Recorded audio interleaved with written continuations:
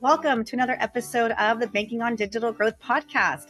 I'm Audrey Kanata, operations lead here at the Digital Growth Institute. And today we are going to dig into a website secret shopping case study with a credit union that was in our program and a national competitor benchmarking the online account opening process. But first, joining me today is James Robert Lay, founder and CEO of the Digital Growth Institute. Hello, James Robert. Hi, Audrey. It's always great to share time with you. Absolutely. Before we get into this case study where we are going to be looking at the different patterns we found when benchmarking the online account opening process with a credit union and a national competitor, what is going well for you personally or professionally? I'd say what's going well on the personal side is coming out of the weekend with a winter ball for my daughter's school. My wife and I had the opportunity to be her guest for this winter ball, and it was a truly amazing, memorable experience.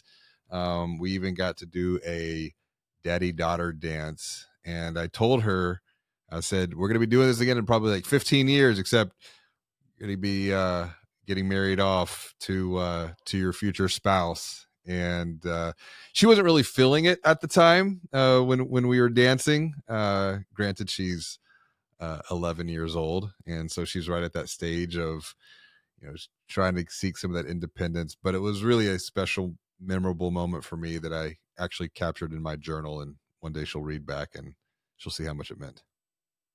That is amazing. And for the listeners, I did get a sneak peek and got to see photo evidence of this family at their winter ball. And let me tell you, the outfits, you guys looked phenomenal. Dapper, I think would be the perfect word to describe you guys. So definitely happy to hear that you guys had that special. I know with 4 kids, getting one-on-one with any of them is such a special moment that I know you guys will probably remember for quite some time. Very much so. So let's talk about this website secret shopping case study that we performed. Probably, when was this? A year ago? A little over a year ago? Maybe a little over a year ago at this point. And if I was actually talking with someone earlier this morning via text, and they do website development, particularly for financial brands.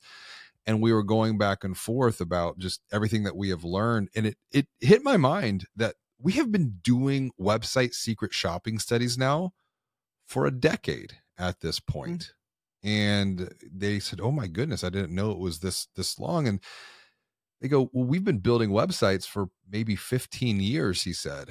And I said, wow, it's a long time. And he goes, but no one has ever asked us about secret shopping their website.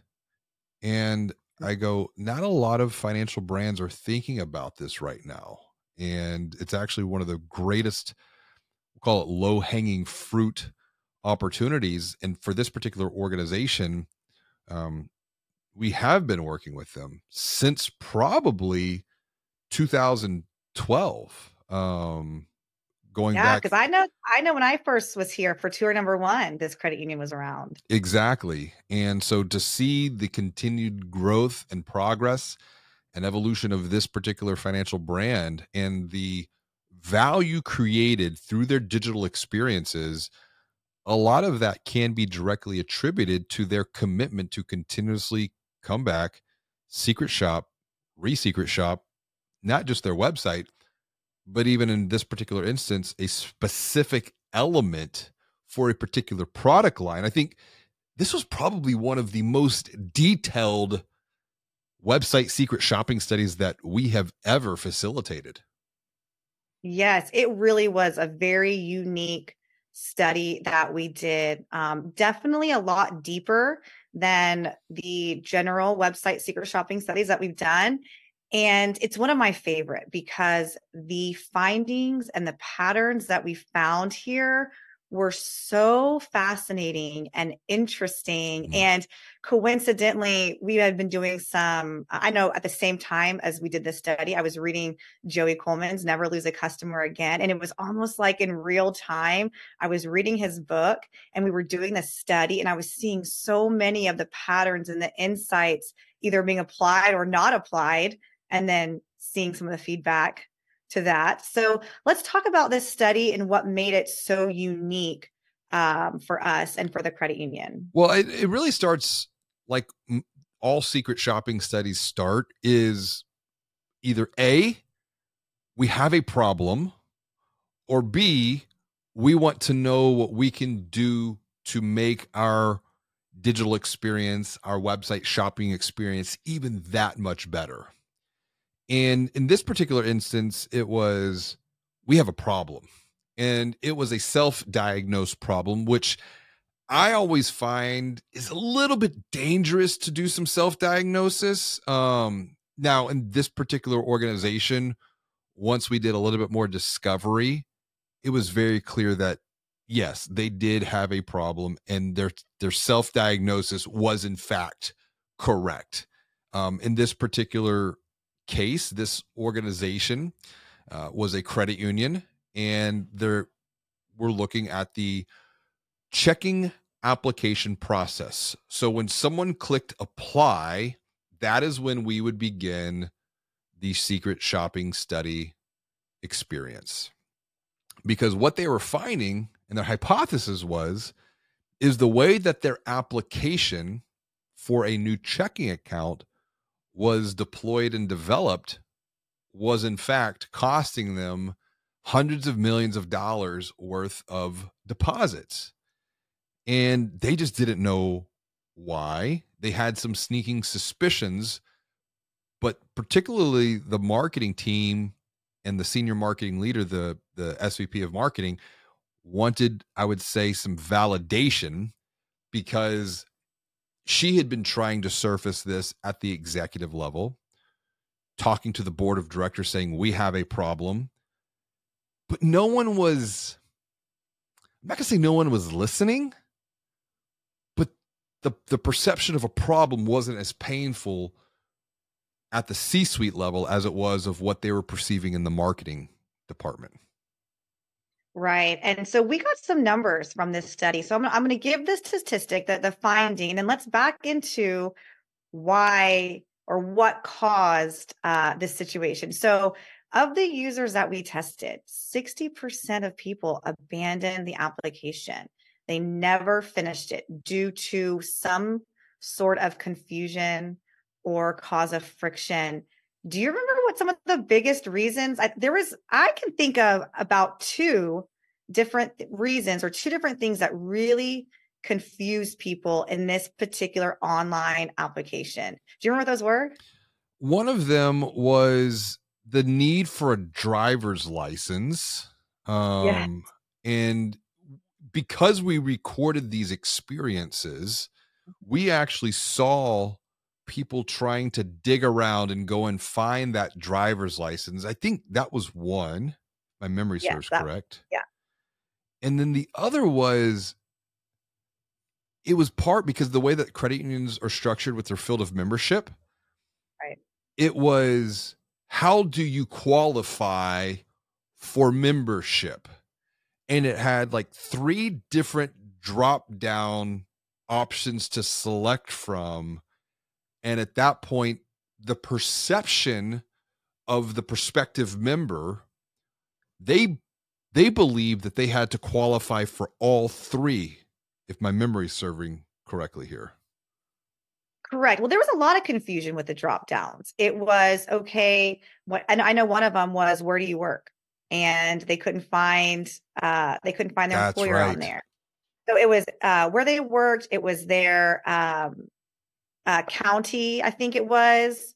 Yeah. So there was a lot of confusion of, am I eligible? Am I not eligible?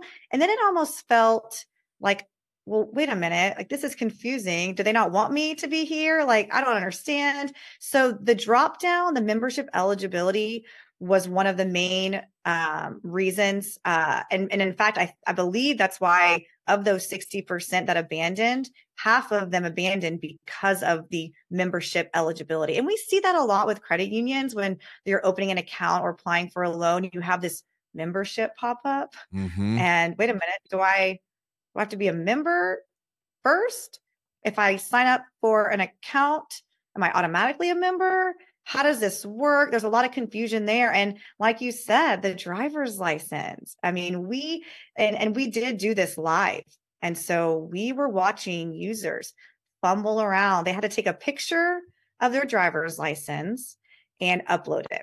And there And was the some frustration tied to that because the upload for some of them was not functioning properly or as expected, and that was another major abandoned application point.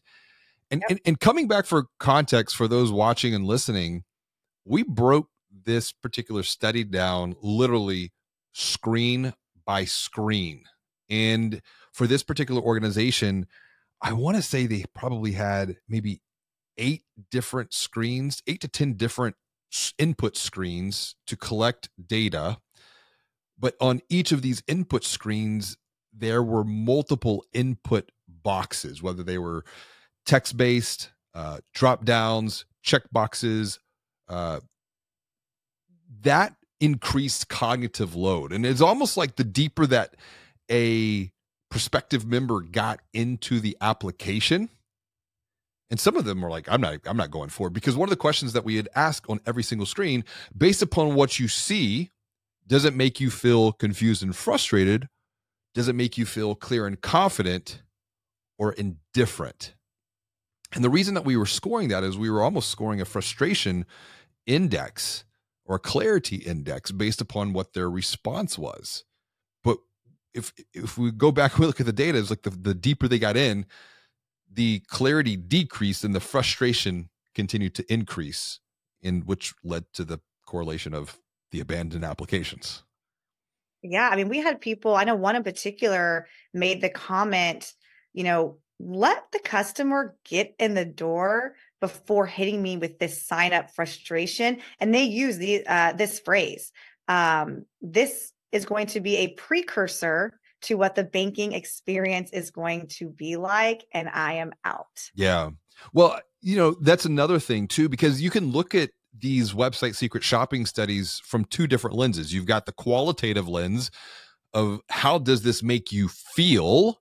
And then you have the quantitative aspect as well, based upon this experience. Do you feel clear and confident, or do you feel frustrated and confused, or do you feel indifferent? And you could put a scoring to each one of those, more of a qualitative emotions.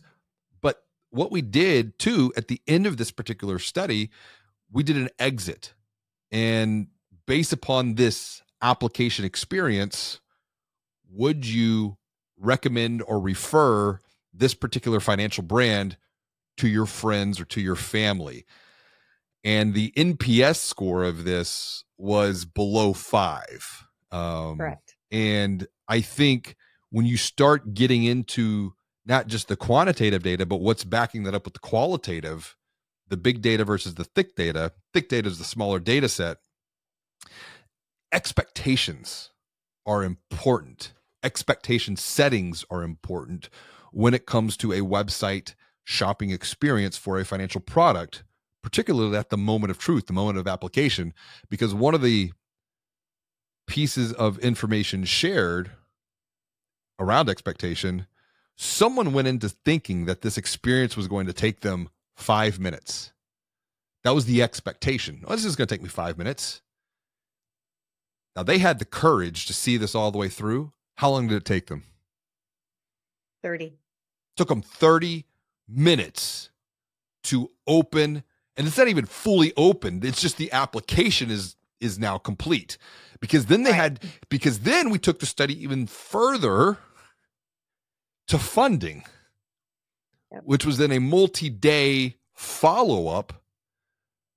And you talk about the frustration continuing to increase, because we had every single one of these participants capture all of the follow-up communication, whether that was email, phone, voice message, or text and SMS. And as they continued down that experience, did the clarity and confidence increase, or did the friction and frustration increase? Oh, the friction, the frustration. And confusion definitely increased. Well, considering 60% didn't even get through the abandoned or didn't get through the application process as it was. Yeah. So we're only looking at 40% now who are getting any sort of follow-up communication, if anything. And those who did not complete the application never received any communication after that. Never That's followed right. up with. No one ever said, we noticed you started, but you stopped. Do you have any questions? So that's just lost. So you had 60% of people who had intent and they're gone and they're not coming back. Yeah. And then we had of the 40% who were able to successfully go through the application process, they got one follow-up email welcoming them. I mean, one or two sentences, I think, and it was clear. I mean, it was automated. It was definitely, which is, it was fine, but they got one email. And that was it. I think maybe weeks later, they may have gotten a newsletter. Can we pause on that point for just a moment? For those watching or listening, you work at a financial brand. Maybe it's in marketing, maybe it's in sales, maybe it's in leadership, maybe it's in ops. I want you to think for just a second. Someone took the time to apply or open an account on your website. And it might have taken them half an hour. If you've never done a website secret shopping study, there might be no context of time of how long it's actually taking for someone to start to finish, complete this. But then all they get for their effort is a one-line text-based email to quote unquote welcome them. How's that going to make them feel? How's that make you feel? Like if that was the extent of the onboarding. Because yes, you can get acquisition. Yes, you can grow accounts, grow deposits. But there's a whole nother side of the equation here, which is retention. Yeah. And that's where I mentioned earlier, reading Joey Coleman's book, Never Lose a Customer Again. And in his book, he notes 32% of new customers who join a bank will leave in the first year. And 50% of those will leave within the first 100 days. 20% will leave within the first year without ever having conducted a single transaction. So it's like we get them in the door and then we abandon.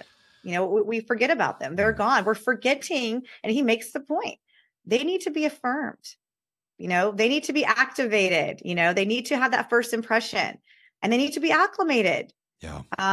Let them get to know you. Let them get comfortable. And let's talk about this experience in relation to the national competitor that we benchmark against, because it was two completely different experiences. And I think both you and I were very surprised in the difference of the follow-up communication and what we learned about that I don't even think you and I would have guessed.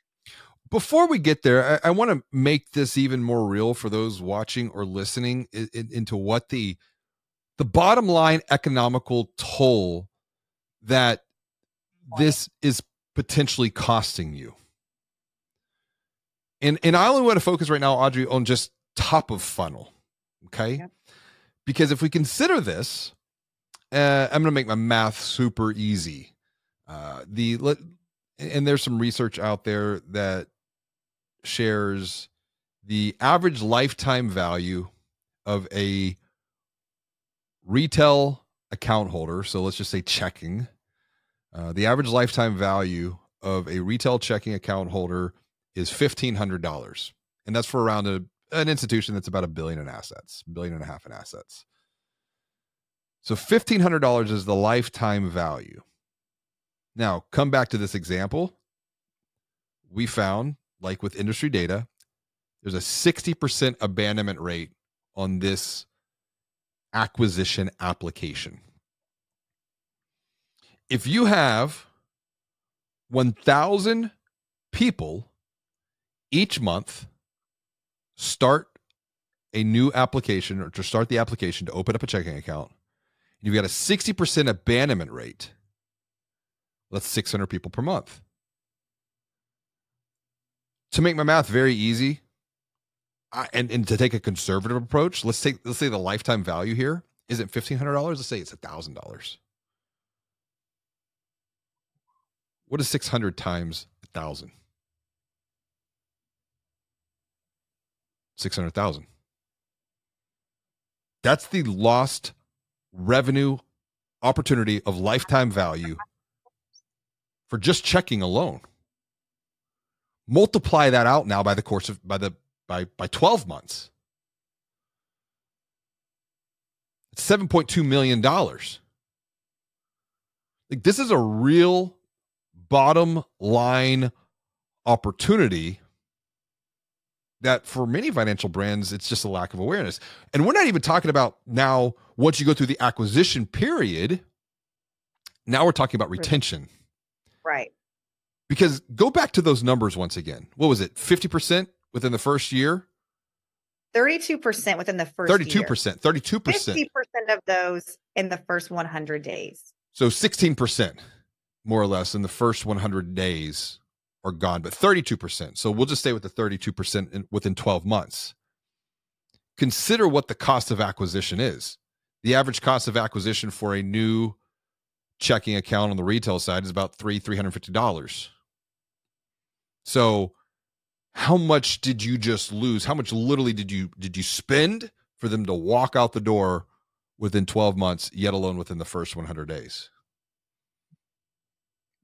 Major, and we're just talking one product line, which is where when we facilitate these website secret shopping studies, we're looking at the different product line shopping experiences, because while they are similar, you have very different nuances for each particular product line. But furthermore, back to where we were going with this, and thank you for letting me press on this pain. That's painful. Yeah. Let's also share what we learn when we not just look at one financial brand's experience, but it's also important when we facilitate these studies to benchmark that experience against other financial brands, whether they are a national brand, a community brand that might be in the same community as a particular institution that we're facilitating a study for, or even more, I would say, exciting, because there's a lot of lessons to be learned, a fintech brand, which is exactly what we did for this particular organization. Yeah, so we looked at the online account opening process with another national fintech, and then also the post application, and 100% of the users were able to successfully complete an online application. You touched on the NPS score for the credit union. The NPS score for this fintech was 9.4. Well, we had comment. Yep, I want to come back to the credit union for context. This particular credit union, it was almost the exact inverse. The credit union NPS was 4.95. For this particular fintech, not only did they get 100% completion rate, the NPS wasn't 4.95, it was 9.4.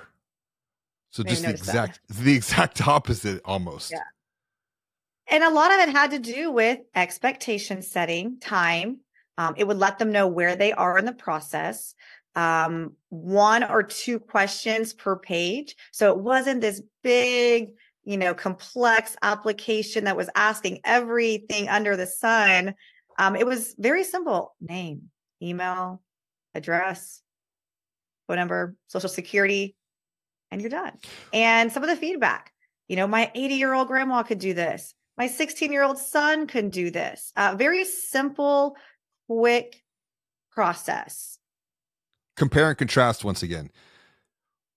One data input or one question per screen was being asked by this particular fintech. Right. On the credit union, it was a minimum 5 or 6 questions being asked upwards. I remember there was one particular screen, it was probably 20 different inputs being required to move to the next page.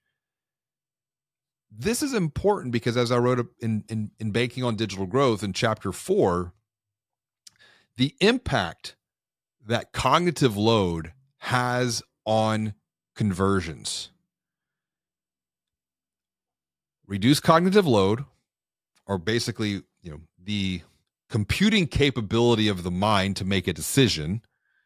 Reduce cognitive load, increase conversions. Inject cognitive load into the buying experience, you're going to decrease conversions.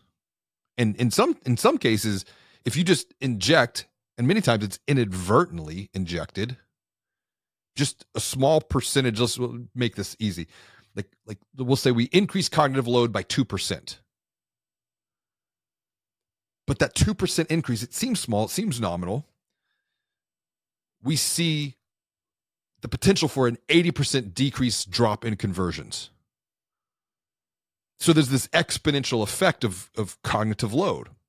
And we already know that when people are shopping for a financial product, there's inherent cognitive load with money. A. All right. B, there's a very real psychological aspect of this. Kuhn Mutual did a study, and it was around 61% of people enter into a financial buying journey for a loan product feeling some type of stress and anxiety. So when you inject cognitive load into any point of a digital shopping journey, and in this particular case, it's at the point of application, it's no wonder we see abandonment increase. However, reduce cognitive load, in this particular case of the fintech, one question for the application per screen being asked, they reduced it, and then they got 100% pull through of conversion on the flip side.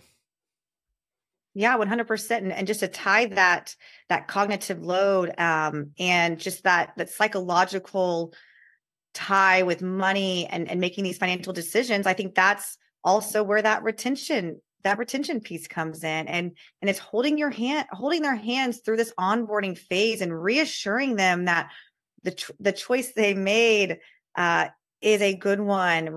Affirm them, make them feel comfortable, give them the tools that they need, knowing that this is probably a very complex situation for them to navigate. And that's where the study came in, where we benchmarked this credit union and the fintech, and where we had the credit union send minimal follow-up communication. This fintech sent, and we tracked it all, 15 to 30 emails in the first 60 days. And they were all, and we got the feedback from the users. And about 80% of them felt that this communication was not too much, and it was all very helpful. It was giving them different tools, recommendations, different offers, and they just felt like they weren't just forgotten about. The other thing, come back to feeling and emotions, because one of the concerns I remember from the credit union, they said 15 to 30 emails in the first 60 days. That's a lot. It sounds like it's a matter of perspective, because when you look at some of the exit surveys and this thick data here, this qualitative data, a couple of the points in the quote, they were always making sure they were in my brain. They weren't pushy and were appropriate and kept focus. They also use an analogy that this particular fintech is like Abercrombie and Fitch, which I kind of laughed at. I do remember that. Very casual. Like, hey, welcome, do your thing. Here's the cell. You're going to smell good from it. And I think that's an important point when you think about this idea of not just acquisition, but now retention, words, language, communication. People often ask me, they read Banking on Digital Growth thinking that it's all about technology, when in reality, as I defined early in the book, like, this is a communication book. Communication is going to either A, lead to increased clarity, which leads to courage to commit, to move forward with confidence, or communication is going to increase confusion.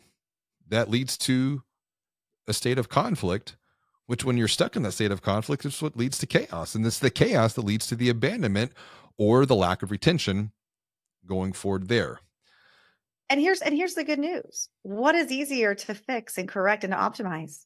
Your communication strategy or your technology, the technology that you have access to within your organization. So I think that there is some good news here for the listeners, for all of these findings that we're seeing, these patterns that we're seeing, is these are things that for the most part can be optimized and corrected going forward without a ton of headache.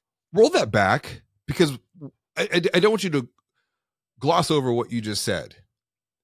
When you're talking about optimizing communication versus optimizing technology, there are different levels of complexity. Because if we're talking about complexity externally in regards to prospective account holders' experiences or account holders' experience for retention, now we're talking about complexity internally in regards to a financial brand having to either optimize communication or optimize technology.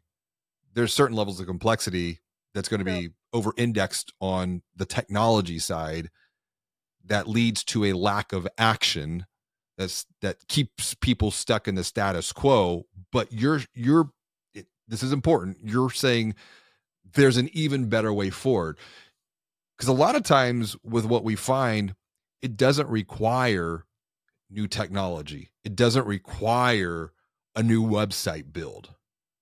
What's the difference here to really like delineate between the two of optimizing communication patterns versus, ripping out technology and building in a whole new system?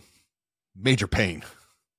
Yeah, I mean, I'm just from an investment standpoint, from a time standpoint, you can create a, communication workflow where it might take you a little while up front to create.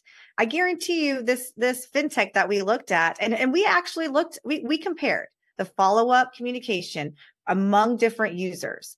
And generally speaking, it was just about the same sequence of emails, slight variation, but very similar. So you set up this process. You set up this post conversion communication workflow, and you just duplicate it and automate it. And that way the time and the investment you put into it, it's getting exponentially, multiplied, the return coming out of it, because you're able to apply it across the board. And it's very simple. It just takes a little bit of time, a little bit of research, a little bit of understanding your customers, your account holders, your members. What are their needs?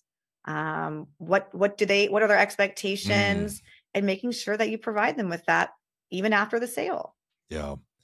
And that's one of the reasons we call this kind of like the low-hanging fruit. There's a lot of low-hanging fruit that doesn't require the pain of change internally, because we know how difficult, how painful it is to replace technology, to upgrade technology. But really what we're focused on here is just human behavior. It's identifying the common pain that causes the common person problems, and then saying, here are the 3 things that you can do next to take this experience and make it even that much better going forward. However, don't stop there, because as we have experienced of secret shopping multiple studies, multiple products over an extended period of time, as in years, there are always new lessons to be learned, particularly through the lens of financial services, because the expectation of someone shopping a financial product is continuously changing, because their expectations are being changed and informed by other digital shopping experiences. True. That's true. It's actually a really great point to wrap up here on, James Robert. As we conclude, what is just one maybe practical takeaway, what is the one kind of overarching theme, insight that you want our listeners to take from this moving forward, and then, possibly take action on? I would say look for the pain. Identify a place within your financial buying journey for a particular product line that pain exists. And this is where things can get extremely complex. So let's simplify and distill this down, because you're like, well, where do I begin? Okay, well, you have, let's say, 3 to 5 major product lines. And within those 3 to 5 major product lines, you have a matrix of optimization opportunity through the 5 different stages of a consumer buying journey. So now you're thinking about this. We'll say 5 key product lines with 5 different areas for optimization. You got a 5x5 matrix. If you're looking at that, you're like, oh my goodness, I don't know where to start. It truly is a mind-blowing problem. Pick one. Just pick one. I mean, really, for all I care, put something on the wall and throw darts at it. Just start, because you can't be wrong at that point. If you think about the 5 different stages of the buying journey for 5 different product lines, I guarantee you there is opportunity. It's like, for example, if you were to sit in your room, if you were to sit in your office for 5-10 minutes, just sit in your office, like as a side experiment here, sit in your office for 10 minutes or sit in your room for 10 minutes and look around the room and ask yourself, what would I do to make this room even better? And that's where you're going to see, oh, those papers behind my monitor, they've been sitting there for 6 months. I haven't done anything with those. Oh, the bookshelf is getting a little dusty. I want to go read a book. If you just sit there for 10 minutes and just observe, there will be opportunities that present themselves. And that's a real physical experience. The same would be true in the context of this. You have 5 key product lines with 5 different stages of buying journey. Please do not try to take all of them all at once. One product line, one stage, one quarter. And that's your quarterly focus. And think about all the things that might be causing pain in that particular stage of the buying journey for one product line for one quarter, and that's your focus. You do that every 90 days. Well, over the course of a year, you've made tremendous progress, tremendous optimizations that will have a tremendous growth impact on your bottom line, because you are going to realize where you're losing loans and deposits and then come up with cures and solutions to solve those problems. Yeah. So just get started. Look at one product line. There is no need to get overwhelmed and look at everything, all the different opportunities and possibilities. Just start one place, one product line, and get started. That is really great. Great recommendation moving forward, James Robert. Thank you so much for discussing this really unique website secret shopping case study that we did and sharing all of the insights with our listeners. Audrey, this has been a lot of fun as always. Thank you for joining us for another episode of the Banking on Digital Growth podcast.